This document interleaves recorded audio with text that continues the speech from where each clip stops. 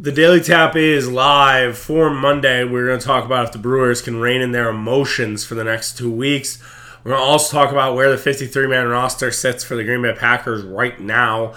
We're also going to do Chuck's Corner on doing things alone. A little interesting take on a few things and some recommendations as well from the weekend. So hopefully you guys enjoy that. We have a good podcast today. Make sure to follow along on social media.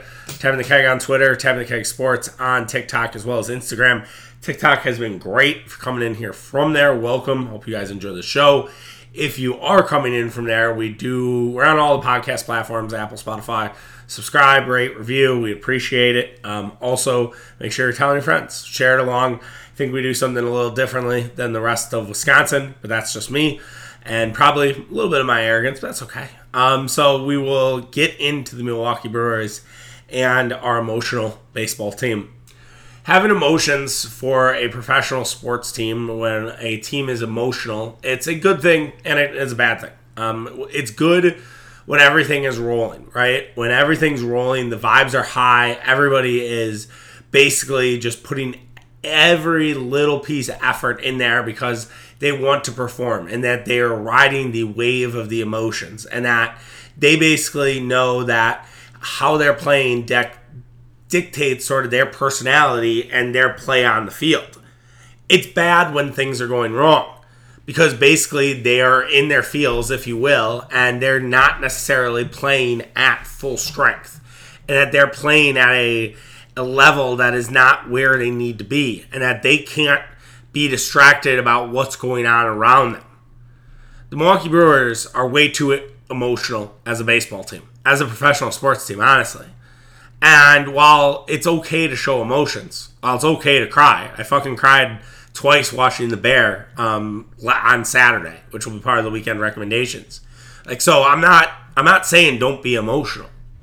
But when you're a baseball team that's collectively very emotional and that you ride on good and bad and you ride that wave, you have a lot of problems. And you really need a manager who can control emotions. Now, let's start with the first part and then we'll talk about Craig Counsell.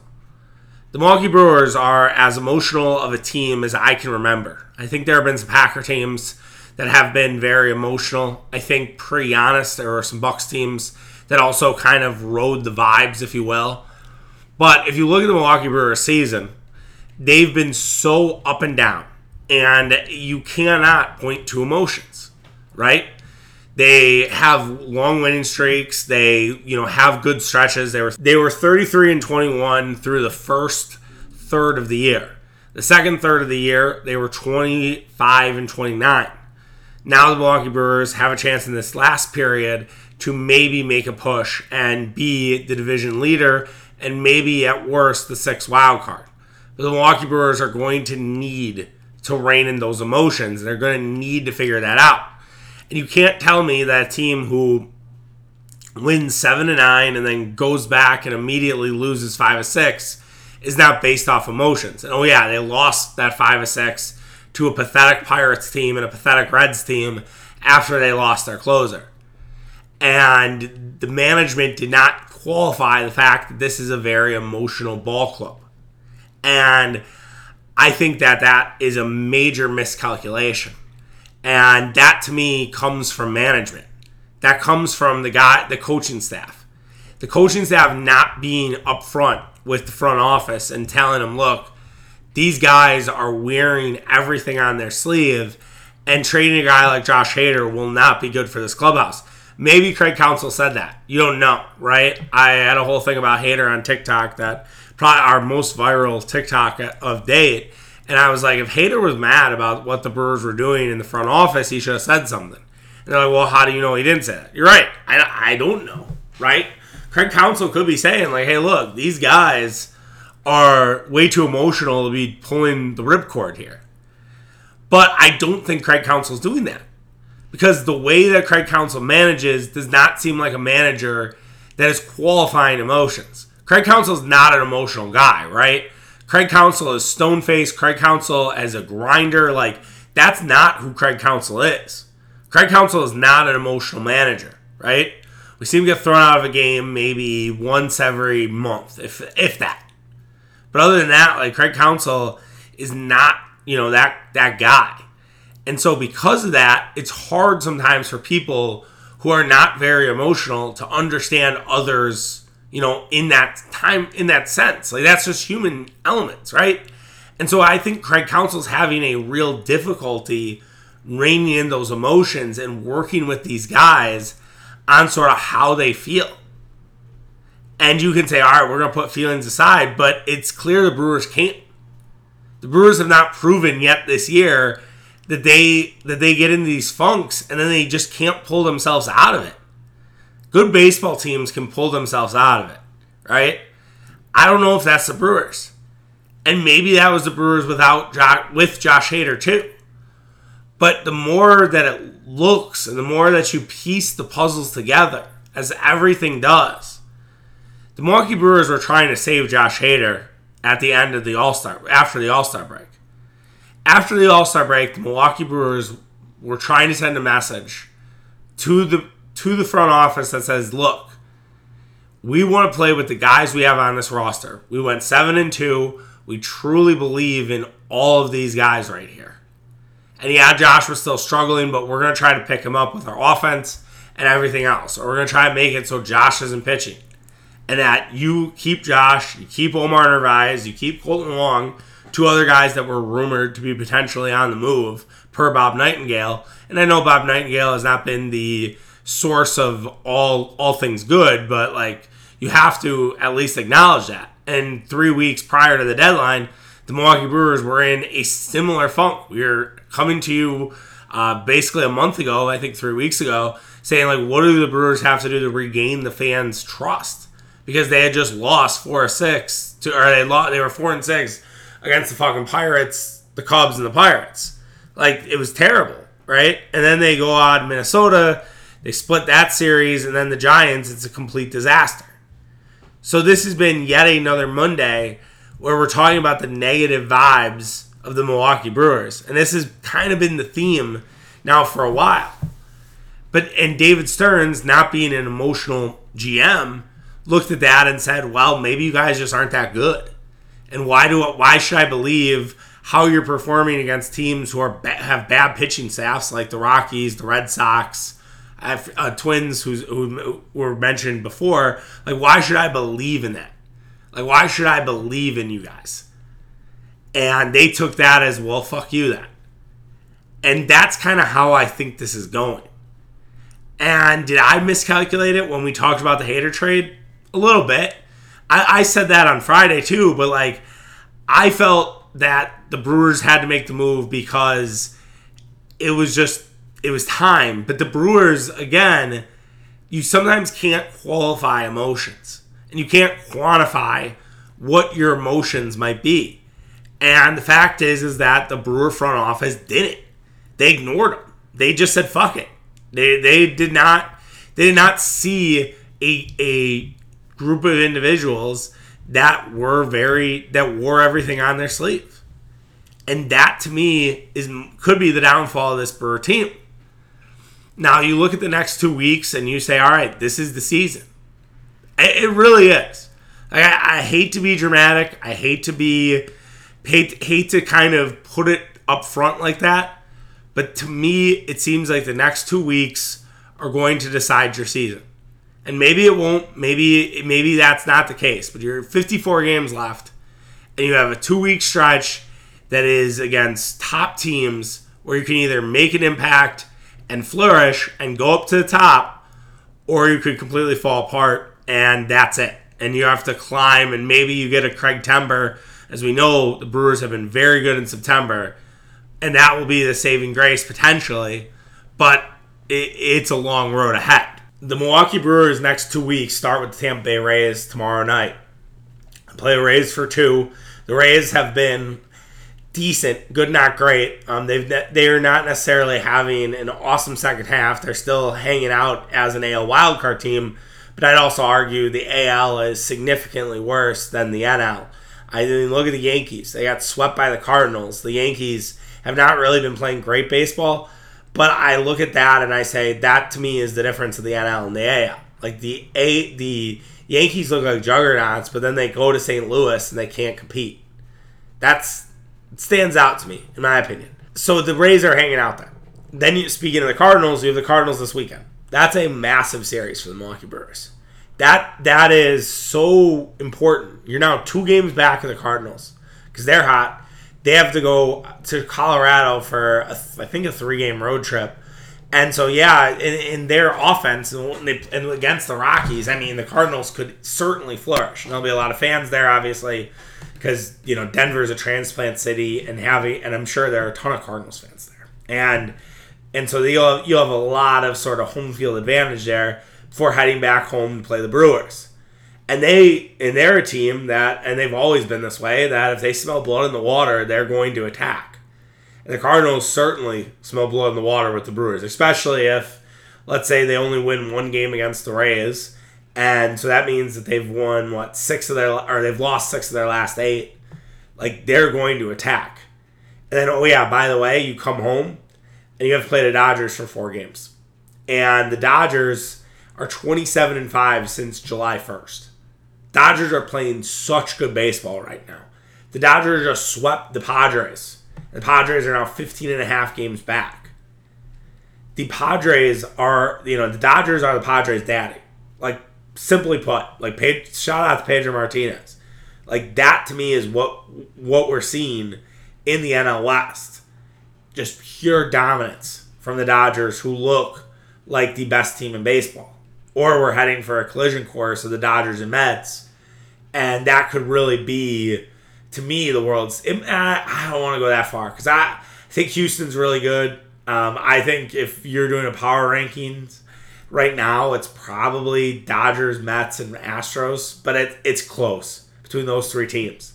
To me, those are the 3 teams at the top, the elite tier. I think the Yankees, the Braves... I'm trying to think who else would fall in that second tier. I think Yankees, Braves for sure. I wouldn't put the Cardinals there yet. They don't have the pitching. Maybe it's just Yankees, Braves in that second tier. Little impromptu power rankings here. And then I would put pretty much everybody else in that third tier, and maybe the Brewers, honestly, in the fourth tier with the Rays, and maybe the Mariners, and I don't even know if I'd put the Phillies in that fourth tier. I mean, the Phillies are playing good, but I think they're getting fat kind of on playing the Nationals. Like, that's the advantage that the NL East has right now, is they get to play the Nationals. The Nationals are a complete rock. But you could just go back to me and be like, Charlie, the Brewers had a chance to go 6 games against the Pirates and Reds, and they lost a bunch of ground. And now they go into their most important few weeks of the season. Like, this should have been the warm-up. They should have got themselves ready, got themselves prepared, except the Brewers played with a lack of focus, and 2 defensive plays played a large role in the Brewers losing on Sunday, with Hunter Renfroe misplaying a ball in the outfield, a supposed gold glover, and Mike Brousseau, who's not a third baseman. And it's kind of hilarious that Mike Brousseau keeps getting chances at third base when Keston Hiura, who had another home run, who has 10 home runs on the fucking year, is still in Craig Counsell's doghouse. Someone tell me how that makes any fucking sense. I'd love to know that, because it really is sort of mind-numbing, if you will. Because Brousseau doesn't deserve the amount of time that he gets out there. He's a good player, but he's just shit defensively. He is similar to Keston Hiura in that regard. So anyways, that's a tangent. But back to the Dodgers. So you have to have 4 against the Dodgers after 3 against the Cardinals and 2 against the Rays. Those are at home. Then after that, you go to Chicago for 3, but that has not been easy. The Cubs have played you really tough. The Cubs, I think, see it as a rivalry. They see it as, a way to play spoiler. And the Brewers haven't responded well to that. And after 3 against the Cubs, guess what? It's back out to play that Dodger team who has won 27 of their last 32 games. So you have 7 games, against the Dodgers. You have to weather that storm. You have to at least win 3 of those games. Now, if you win more, that's great. House money at that point. 3 and 4 against the Dodgers, you take any fucking day of the week. I know that sounds sort of loserish, but you do. Keep your head above water, and you don't necessarily get swept. And then you have the Cubs again coming home that following weekend. So you basically have 2 straight weeks of the Dodgers and Cubs. How do you respond? How do you react? A part of me worries, if we go back to the emotions part of this, is the Brewers could come out against the Cardinals and Dodgers and turn it the fuck on and look great in those games. And then they could get swept by the Cubs because they just take their foot off the gas pedal. And that's another problem with the emotions is you get up for teams you should and you don't necessarily play at your full potential against teams you shouldn't. The season kind of wears on you. All-Star break, they look fresh, they look perky. They sweep the Colorado Rockies. They get sort of that vibe going. They beat the Twins up twice.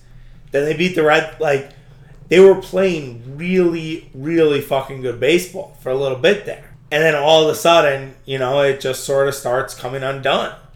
And that's been sort of the story of the Brewers in this second period of 3. So what will this period bring? I'll say this is about as lacking of confidence as I've had in this baseball team in a very long time. 2019, the Brewers were really solid, and then Yelich got hurt. So you were like, okay. 2020, it was sort of a joke of the year, but that team sucked. It's probably a little bit of this team, but this team, to me, it's not just Josh Hader. This team needs a major shakeup. This team is not where you want it to be. And I think we'll talk about that more as the week goes on. We'll sort of see, how this all develops this week. But this Brewer team is in need of a spark. And they need to sort of start pulling it all together. And it might be a little too late. It might not be the team that we all thought it was. And it's hilarious to me the Brewers were, I think, a top 5 team in power rankings to start the year. Because I don't know if they ever really were that. I guess to start the year they were. 33-21. But then teams kind of started to figure out who they were. And hasn't really worked out well. So we'll see what happens.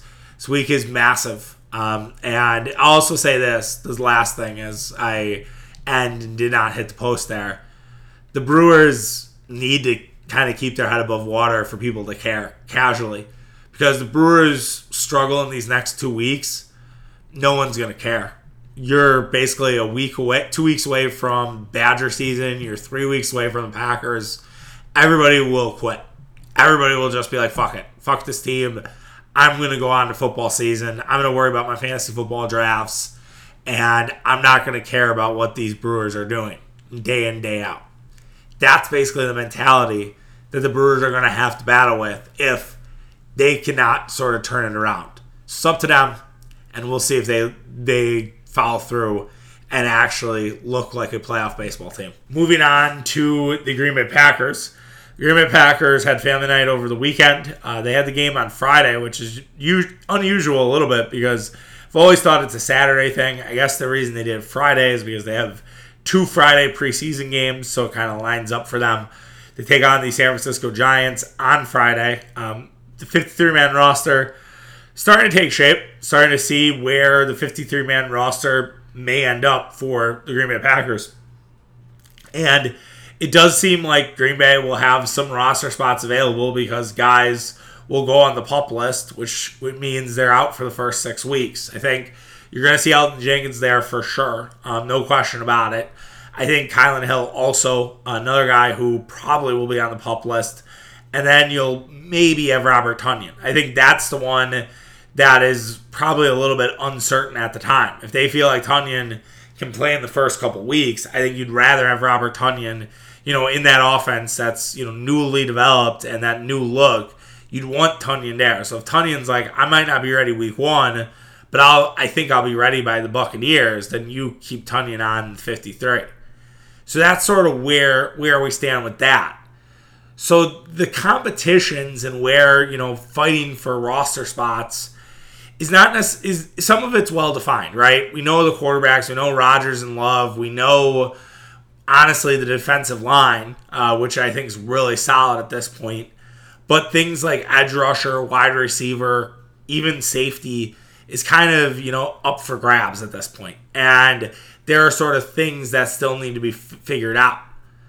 The Packers are going to have an internal debate on whether they keep 6 or 7 wide receivers. I know this sounds crazy. As a team who loses Devontae Adams, you're like, are you kidding me? They they really have a potential to keep 7 receivers? And it's like, yeah, absolutely. Like, Danny Davis has done enough to be a good practice squad guy, but it's really, do you want to get rid of Samori Toure or Juwann Winfree? Because I think both have potential to be pretty good. Toure has done really well, in training camp so far. He had a nice family night. Like, the question is Toure going to do enough to warrant him to be kept on that 53-man roster? I don't think Green Bay can risk putting him on waivers and hoping to get him on the practice squad, right? I think another team would go and snatch him. I really do, because I think he's done enough. Now, we'll see what he does in actual against competition, but I think that that's going to be a big sort of thing to watch coming into the San Francisco game or the preseason games after. Between Toure and Winfree, who shines? Who sort of comes up? Does one of those guys make a big play? And if they do, what does that mean sort of going forward? How do the Packers sort of handle having 7 receivers? Or do they say, let's stick with 6 and we'll sort of figure it out on the way? We'll keep a Danny Davis on the practice squad, or we'll keep a Juwann Winfree on the practice squad. I think that's the real battle right now. I saw a couple people thinking that Dominique Dafney, a tight end, won't make the team. I don't believe that for a second. I think Dominique Dafney is actually a pretty vital player. I think he is basically a poor man's Mercedes Lewis, right? He's a blocking tight end, but he's a guy who can make some red zone touches for Aaron Rodgers. He also is pretty good on special teams. Like, I don't really see why they wouldn't keep Dominique Dafney. I know Josiah DeGuara probably is your starter with Lewis week 1. Maybe Tyler Davis. I don't know. I think DeGuara and Davis will battle for that, who gets to start in place of Tonyan. But I do think that you keep Dafney. I don't see a reason why you only have 3 tight ends. They use them interchangeably. Matt LaFleur, I think, might have kept 5 last year. So I don't think he's going to all of a sudden revert back and be like, we're only keeping 3. Defensively, the edge rusher position, I think, is really sort of interesting, right? Randy Ramsey, I think, showed some potential, showed some flashes a couple of years ago. Now he had an ankle injury that pretty much sidelined him the entire year. And then you had Jonathan Garvin, who, again, had some moments last year, but it seems like, from all the insiders' perspective, that Garvin sort of lost some footing. That Kingsley Ikabar has made some inroads, that you're seeing some edge rushers come through that aren't necessarily the guys that maybe people previously thought. And that's interesting to me. Like, that's interesting to me that they're basically looking at this and saying, okay, there is potential here that they might not necessarily keep Garvin or Ramsey, who are 2 kind of holds on the Packers, right? 2 guys that I thought were, not necessarily locks, but that really sort of had, moments here for the Packers. Like, Tipa Galley is a guy who might actually make the team. Ladarius Hamilton might make the team because, Ramsey is struggling. And Ramsey can't really stay healthy. Like, he was added to the injured list Friday night. Like, that's not good. And we'll see. Maybe it's overreacting from Paul Burrito, who I'm using as a resource. But Garvin is an interesting one. I think Garvin's a guy who could be that surprise cut, if you will. When I say surprise, I should say it's quotations. Like, I don't think it would be that big of a deal if Jonathan Garvin got cut, but I do think there would be somewhat of a surprise, just given how much Garvin played last year. As for the safety/cornerback position, Rico Gafford's going to make this team, and Rico Gafford is a transformed cornerback, and he's played really well, right? I think Keyshawn Nixon, who just came off the physically unable to perform list, I think you're going to see Keyshawn because he's a Bisaccia guy, just like Dallin Levitt on the safety side of things. Like, Levitt's going to make the team because he's a Bisaccia guy. And I think Bisaccia has his dudes sort of in place to, roll with the special teams. And I think you're going to see that with both Nixon and Levitt. Like, I don't think those guys are missing the team. Like, they're there for a reason, and they're there to support Bisaccia. Samar Jean-Charles, I think, is another special team guy that could, make sort of that difference. And also, maybe he fills in sort of for Chandon Sullivan, if you will. Like right now, the Packers don't necessarily need a fourth corner. They have the three with Alexander, Douglas, and Stokes. That is as good of a big three as it's going to get. But if one of those guys gets hurt, you still are all right. Like if Alexander goes down, who's been injury prone in the past, you're still okay with Stokes and Douglas. We saw it all last season, right? But you need that third guy. So whether that is, or that fourth guy essentially, so who steps in that role? Is it Nixon? Is it Gene Charles? I don't know. But I think both could potentially fill that role rather nicely. Gene Charles is more of a slot guy. That helps out. Green Bay doesn't have a ton of those right now on their roster. And then safeties, yeah, Levitt for sure. I think there's some question around Vernon Scott, but Savage went down with that injury and Scott filled right in. So Scott apparently is that dude as sort of the backup safety at this point. And I think you've seen Sean Davis a lot. His name keeps kind of getting brought up. So it looks like Sean Davis will be there. I think it's going to be a really tough hill to climb for Tyree Carpenter, who I kind of liked as a flyer in the 7th round, but maybe that's a practice squad guy. To me, that's more of a realistic practice squad guy than, say, a Winfrey or a Toure.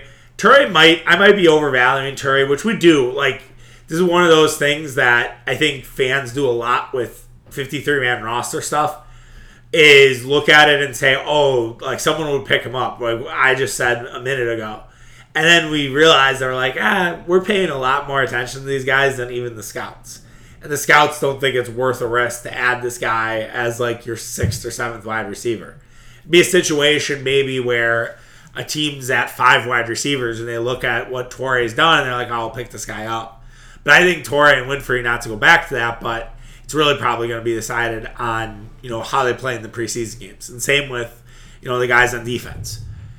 As for the special teams, the long snapper thing is kind of nerve-wracking, right? It doesn't feel like either of those guys have really sort of stood out.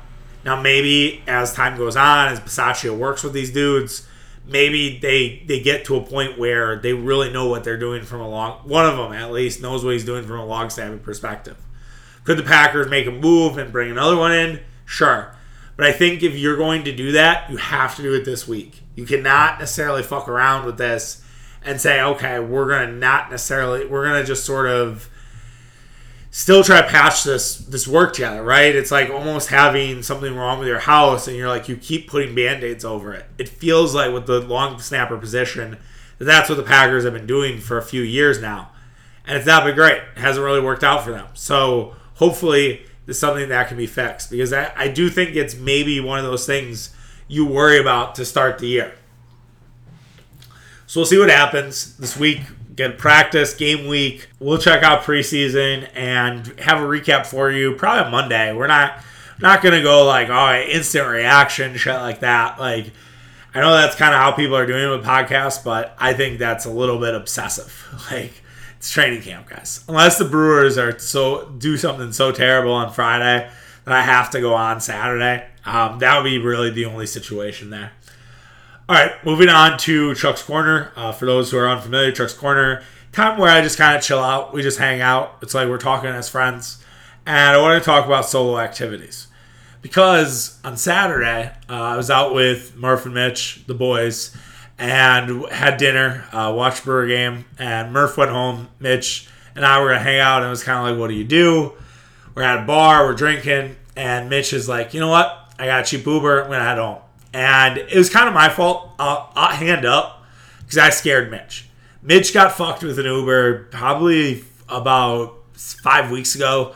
Summerfest, he kind of ignored the fact that Summerfest was going on, and he got absolutely dummied with the cost. And I was like to Mitch, I was like, well, you got the Brewer game, you got to stay fair, like, you got to, be careful of those things. And he saw this Uber, and he jumped at it.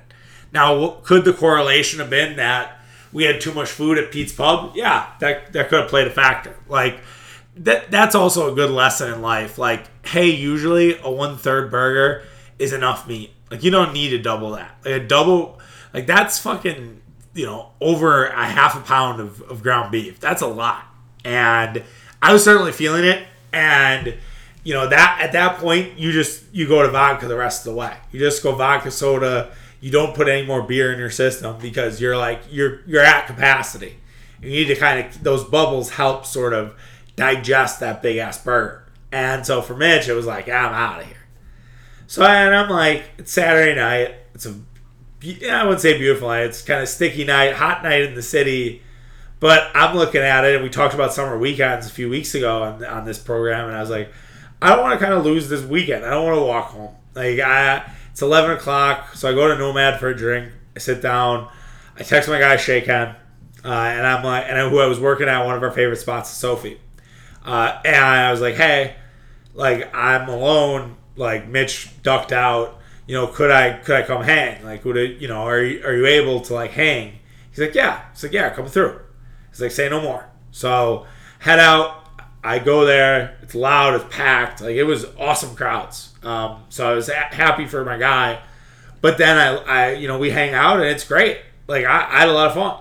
And he's working, and so I'm trying not to be too distracted. I'm not trying to like talk to him too much. Like I'm just, and I've kind of got good at that with Shannon because I've done this before. But usually I have a buddy or something like that. But if it's just me, like I know I'm not going to try to interrupt him that much. And first of all, I really think that all DJs should have sort of a guy there to take requests because people are just ridiculous. Like they think this is a fucking wedding. They think this is a goddamn like, hey, here's a request line, like Kiss FM or some bullshit. And it's not. It's like, just enjoy the music, man. So, anyways, that was that. I was pumping in some requests. Like, I think I did a Young Gravy. I think I also had Return of the Mac in there. I did Shake Your Tail Feather, and Shannon was like, I was like, okay, I pushed it. It was like, but I do think Shake Your Tail Feather plays as a DJ song. It's just here nor there. I'm not telling Shannon to do his job, but it's just it. But to go back, like, this isn't just to give you a weekend recap, but it's to tell you that sometimes doing things solo is all right. Like, you can have fun with it. You can have fun just seeing a friend. And, like, yeah, the friend was working, and so I was managing, like, getting drinks by myself. I, was, sort of just hanging out and vibing. That's okay.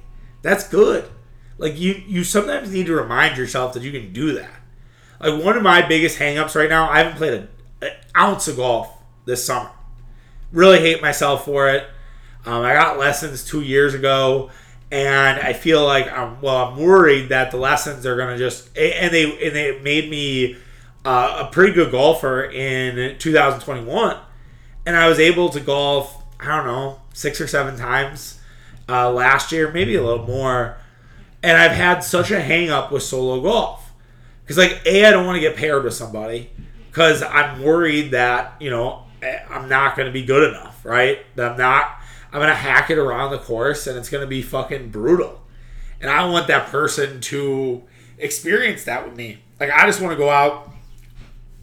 If I'm not going out with a buddy, like, I want to be able to sort of play on my own and sort of get myself back to where I need to be. I guess if I were to do that, like, Grant Park is a place I've actually played twice.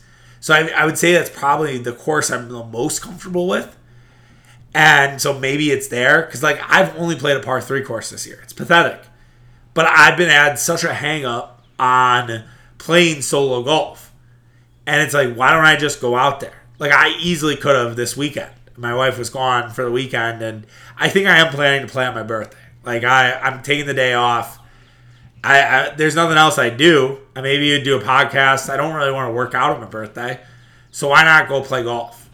And maybe that's what I will end up doing. We'll see if I can find, a twosome or a foursome to play with.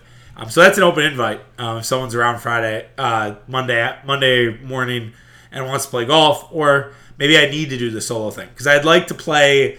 I'm now playing golf for my guy Murph's wedding before the ceremony, and so now I'm like, okay, I need to at least get out there once or twice so I sort of feel good, so I remember what I need to do. But yeah, those first couple holes will be rough, but it was a good reminder that I can do this solo shit if I need to, right? A couple other recommendations quick. These are ones that I'm sure that you're watching, but if you're not watching The Bear on Hulu, you got it. Unbelievable show. Was really solid. As mentioned, I cried at the end. So definitely watch that. Enjoy that. I would recommend Hustle from the Adam Sandler movie. I think most people have watched it, but if that fell off your radar, his Netflix movie where he's the basketball scout for the Sixers, it's really solid. Like that a lot. I'm trying to think if I had any beer that was new. It's not new, but I've really enjoyed 1840s I Carried a Watermelon as it goes. I think it's a goes. Yeah. It's good. It was solid, really solid summer beer. So if you need something, you need to add that to your rotation, I would look at that as a beer for a recommendation. All right, that'll do it for today's show. We'll be back tomorrow. We will talk more Brewers. Mitch and I'm sure we'll get in the booth. We haven't squared up on time yet, so we'll get in. We'll talk about all things Packers, Brewers, everything else you need to know. All right, take care, guys. Have yourself an awesome week, and we'll be back tomorrow. See you. Bye.